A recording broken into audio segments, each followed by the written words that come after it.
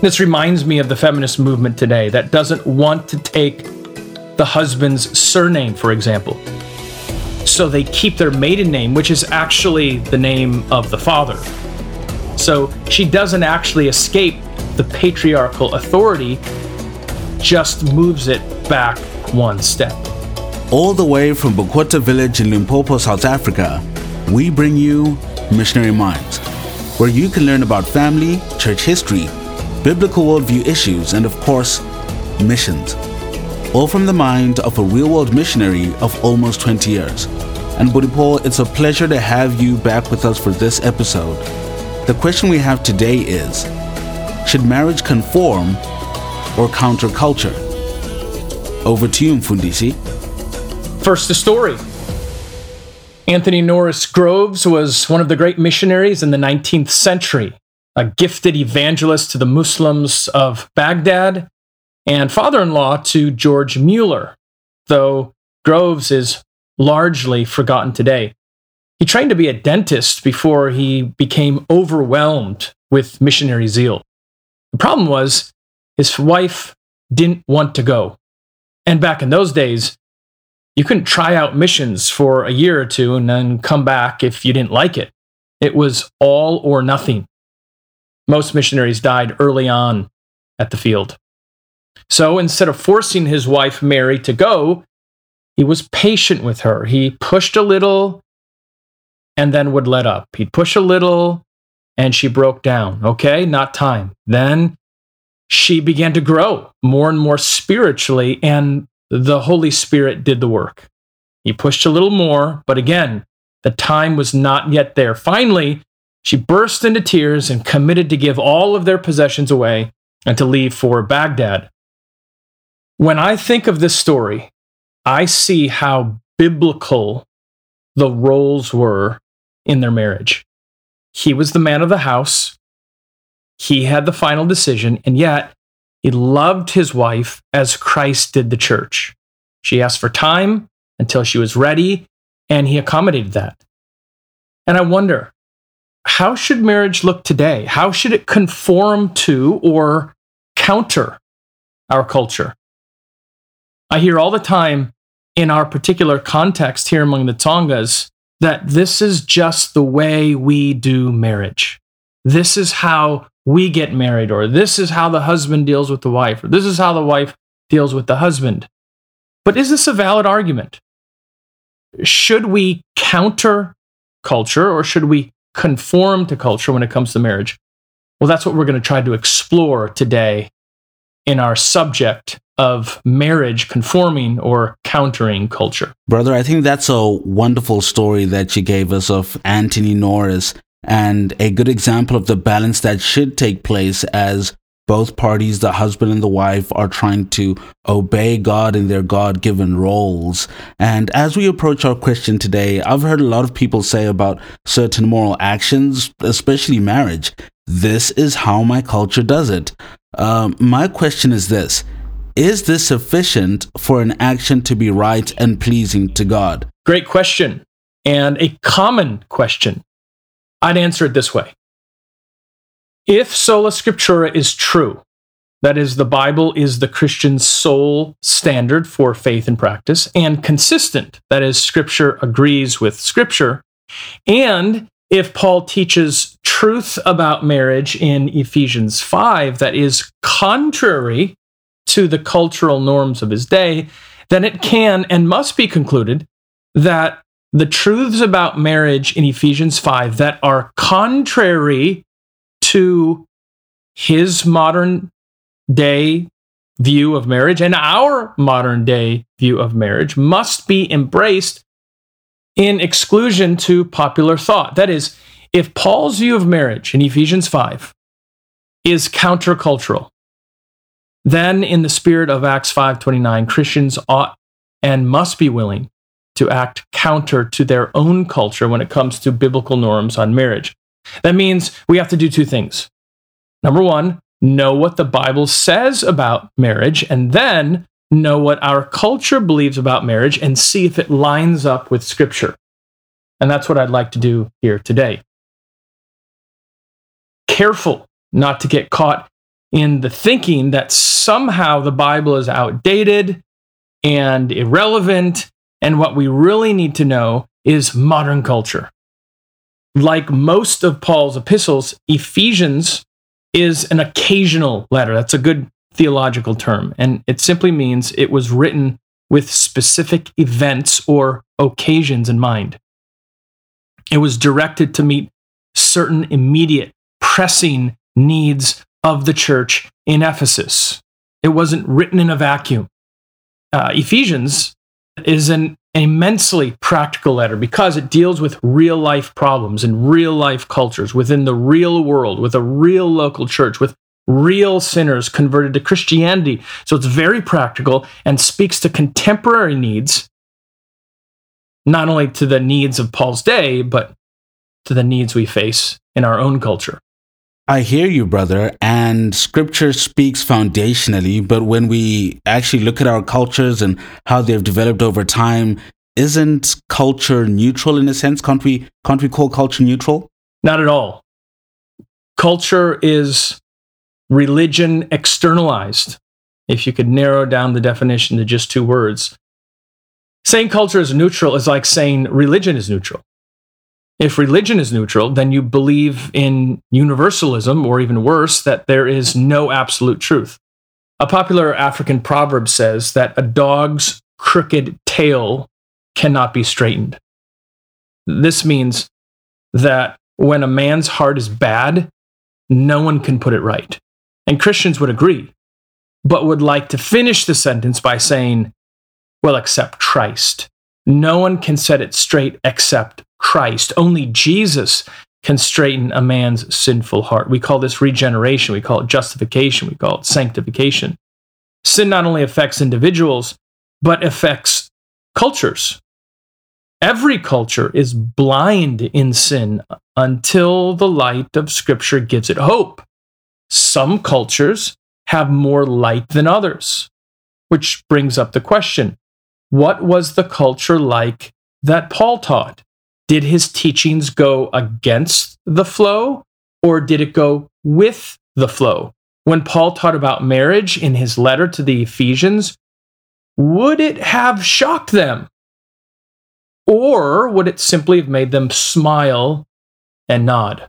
I really must thank you for that explanation, brother, because as I had thought about it before, in all honesty, there was the perspective that you often see in the media that cultures are some sort of independent, neutral utopia before they're visited by external cultures.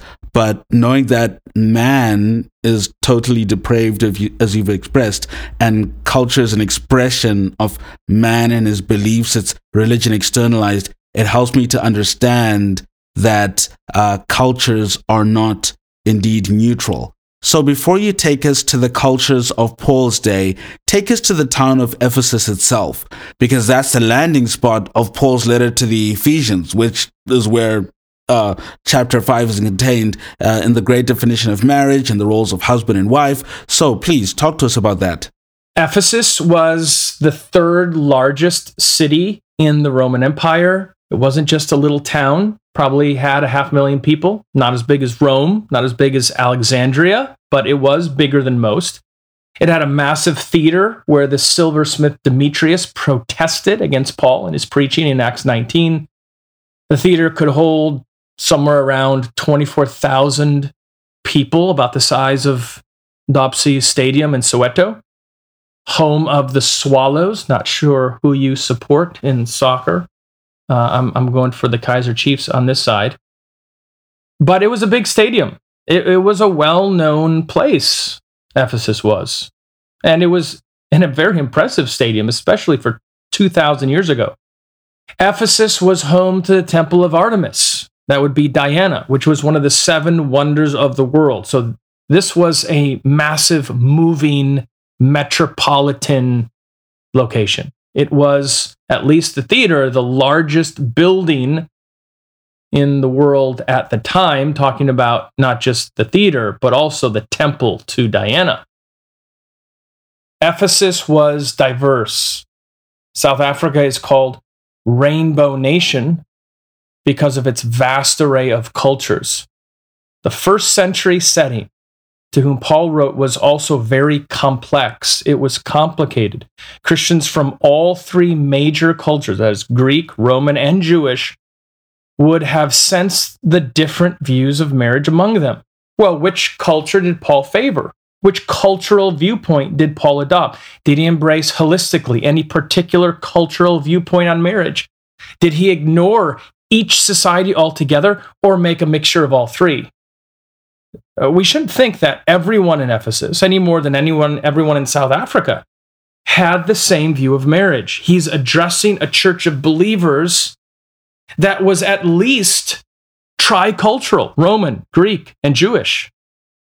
And yet there was overlap and there was much distinction. I'm just thinking about a church in a city in Africa, let's say in Kenya, Nairobi, or maybe in Soweto. You're going to have someone from Australia, then you're going to have a Zulu there, and then maybe you're going to have someone traveling from Malawi. You're going to have all these different cultural groups. That's what Paul's day was, at least here in Ephesus.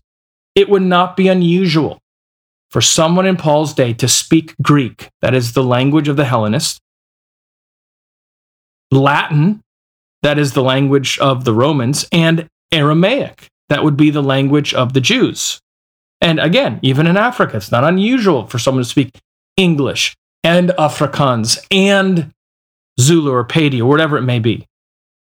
This multiple acculturation was evident when one man could wear Greek clothing, own Roman citizenship, and worship the Jewish God. Wow, brother, I really hadn't considered before how many similarities there are between Ephesus and our modern day societies. When you think of places like Johannesburg or in New York, where there's a stir fry of different cultures going on, and it kind of got the Rainbow Nation blood pumping now. And thinking about that with Johannesburg, you can have Zulus, Tsongas, Shonas, Malawians, and with New York, you could have Americans, Mexicans, Asians. You could even find some Texans there. And that's an amalgamation, a stir fry of different cultures that's going on. Could you unpack for us what these three cultures looked like and how they viewed marriage? Okay, let's start with Roman culture and how they viewed family, marriage, gender roles, and what Scripture says in favor or against these views. And let's remember why we're doing this. We're doing this because if we can show what the Roman audience was like that Paul was writing to, and if we can show Paul's marital counseling was contrary to what they believed, then it's an easy step to show that we should be countercultural today as well in anything that is in opposition to Scripture. Regarding marriage in Roman culture, in the early days of the Roman Empire, the norm for marriage was called with manus, literally with the hand. Here, the wife would come under the authority of the husband at marriage. Essentially, the authority the father used to have over his daughter was now transferred to the husband, as though she was her husband's daughter. Interesting is that this didn't happen immediately. And in this form of marriage, full authority was reassigned from the father to the husband only after the wife had lived with the husband for one uninterrupted year.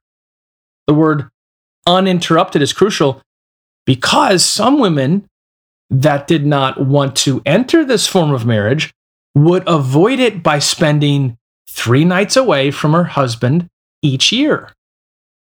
Around the middle of the 5th century BC, an ancient woman's movement resisted this supposedly oppressive form of marriage, whereby the most common form of legal marriage became without manus.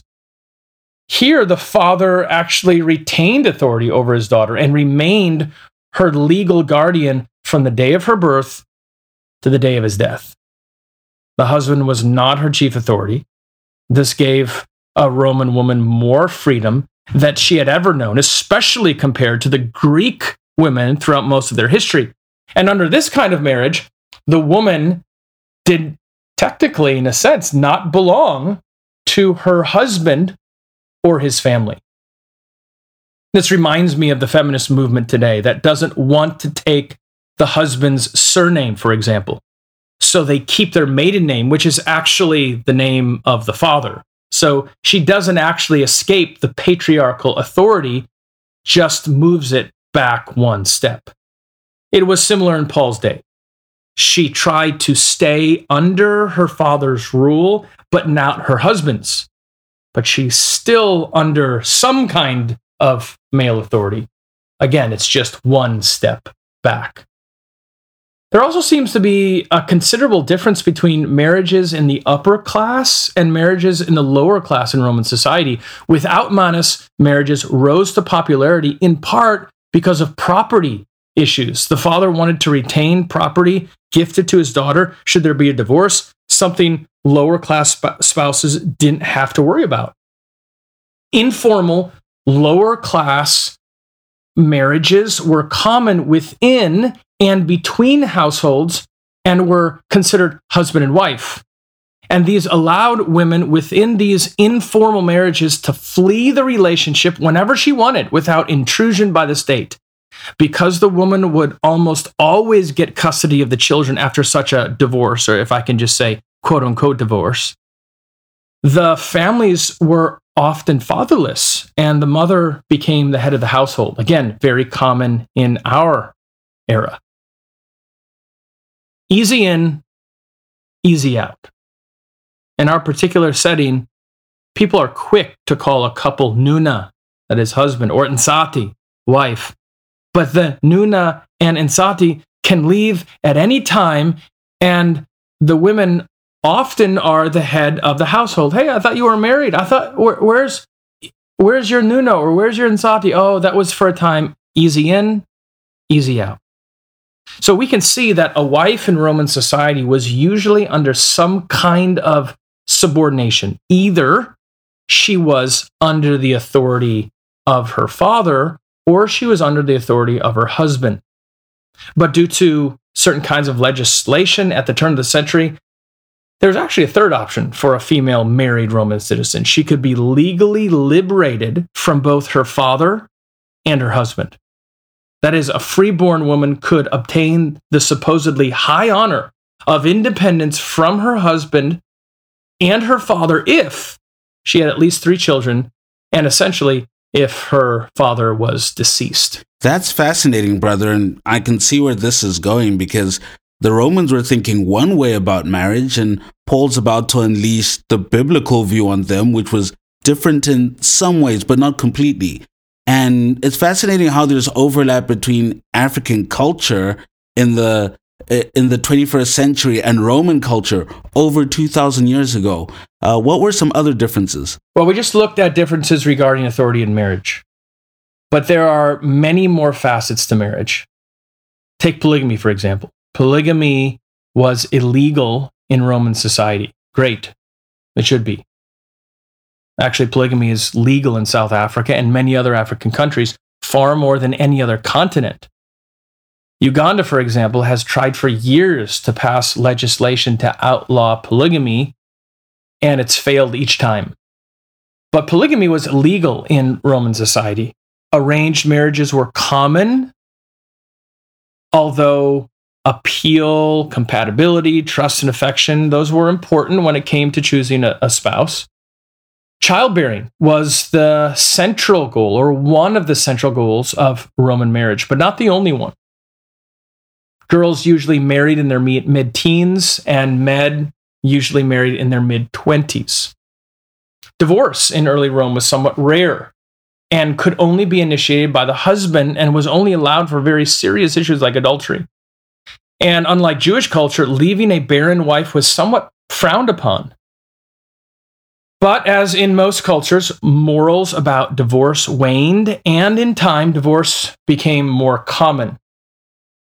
And this is in spite of people like Caesar Augustus making adultery a criminal offense in 18 BC with the hopes of promoting legitimate children.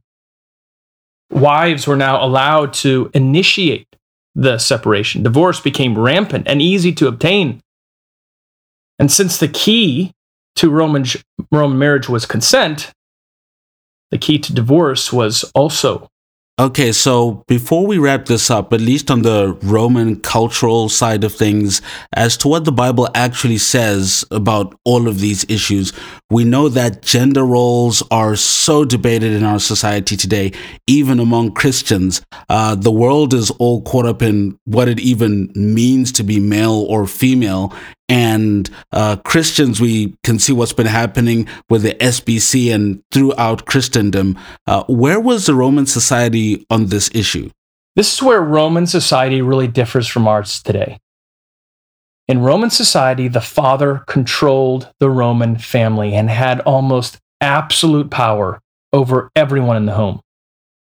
For a time, this even included the power over life and death, though by the time Jesus came around, this authority was largely absent. The father alone was allowed to own property. He had almost complete authority over his wife, complete authority over children, slaves, workers in the household. And when his children married, they would typically begin their own household, but would still remain under the legal authority of the father until his death. Women were more sternly disciplined for immorality in Roman society. Some famous Greek and Roman philosophers and historians even suggested that the wife should overlook her husband's affairs. Now, she herself, hey, don't cheat. Be pure. Do right to your spouse. Don't seek sexual satisfaction in other men outside of your husband. But the men were almost given a free ride. It was very much a male-driven society, opposed to many cultures today where the women drive society. Okay, now that we've established that as our backdrop, the question then remains, and how do we answer that? Should marriage conform to or counter culture? Carney, the answer is that marriage must conform to the scripture's teaching on marriage. If this conforms to our culture as well, great. But if not, then we absolutely must be counterculture in our approach. But our culture does it this way, we say. As a follower of Christ, this doesn't matter. Now, does Paul's teaching on marital roles in Scripture, especially in Romans 5, conform to the Roman society of his day? Well, in some forms of Roman marriage, like with manus, Ephesians 5:23 teaches that the husband is the head of the wife and leader of the home. And a wife is to submit as the husband submits to Christ. That's conformity. Without manus marriages, which were the most common in Paul's day, matrimony was much different than Paul's teaching in Ephesians 5. A few ways. First of all, the women did not submit to the husbands, as verse 23 says, but instead, she submitted to her father. And then second, the father in Roman culture had far more authority over his married children than what Ephesians 5 stipulates. When Paul tells the husband to leave his parents, and by the way, Moses did this as well, and when Paul tells the husband to cleave to his wife, he's not speaking of a complete break of parental ties, but instead he's urging an entirely new family unit whereby primary loyalties lie now between the husband and wife and no longer between the child and the father or the child and the mother. Thus, when a Roman woman, and this is very important, Carney, this is one of the keys, when a Roman woman would have heard Ephesians 5:24, and when it was read to them, which says this, so also wives should submit in everything to their husbands, she would have immediately have concluded that Paul was urging with manus marriages. That is, the marriage whereby the husband had the authority. And she could easily procure this kind of marriage by the end of the year, when she was contemplating leaving for those 3 days and just starting the clock all over again. Now she's going to remain with her husband the whole year, which verse 31 of Ephesians 5 commands her to do. So at this point, you're saying Paul is really being countercultural. Yes. And not only on that point. Another difference is that there were double standards in Roman society, but not in Scripture. So if you're listening to this today and you're saying this is all patriarchal, all pro-man, well, yes, Scripture is patriarchal, no doubt. But this would have been difficult for men to have heard as well. Paul aims his gospel gun, his scriptural weapon, at both men and women. Men were given a long moral leash in that society, but women had to be very chaste. Per Titus 2, however, Paul says older men are to be self-controlled. Older women are to be reverent in behavior. Younger women are to love their husbands. They're to be self-controlled, pure, submissive to their own husbands. And younger men are to be self-controlled. So this is not purity just on the woman's side, it's also for the man. Again, Paul would say in places like 1 Corinthians 7 that spouses are required to give each other conjugal rights. It's not just for one side. The wife has authority over her husband's body and vice versa. And the apostle follows his teaching from Titus and Corinthians and carries it over to Ephesians 5. Each husband, verse 33, is to love his wife, singular, and each wife, singular, is to love her own husband, verse 22. Now, Carney, we haven't even arrived at Jewish and Greek culture. This is what we'll do in the next podcast. We've looked simply at Roman culture, but let this be the lesson. Brothers and sisters, follow Scripture in all things, especially in marriage. Even if it doesn't make sense, walk by faith. Peter went fishing all night and didn't catch anything. Jesus said, cast on the other side. Peter doubted, but he obeyed, and he followed God's word, and he was blessed. And today, husband, and today, wife, follow the scriptural commands on marriage. And if it be countercultural, take comfort in knowing that in Paul's day, many of the things he said about the rules of husband and wife was countercultural as well. What a treat, Mfundisi. To our audience, if you've enjoyed this podcast, please be sure to rate it and subscribe to keep posted with more upcoming content. Feel free to share this episode with someone who might find it interesting, and submit any questions you may want answered in a future podcast. You can email those questions to paulslayline@gmail.com. You can also visit betweentwocultures.com for other resources like this. I'm your host, Yamikani Katunga, and until next time, that's it for Missionary Minds.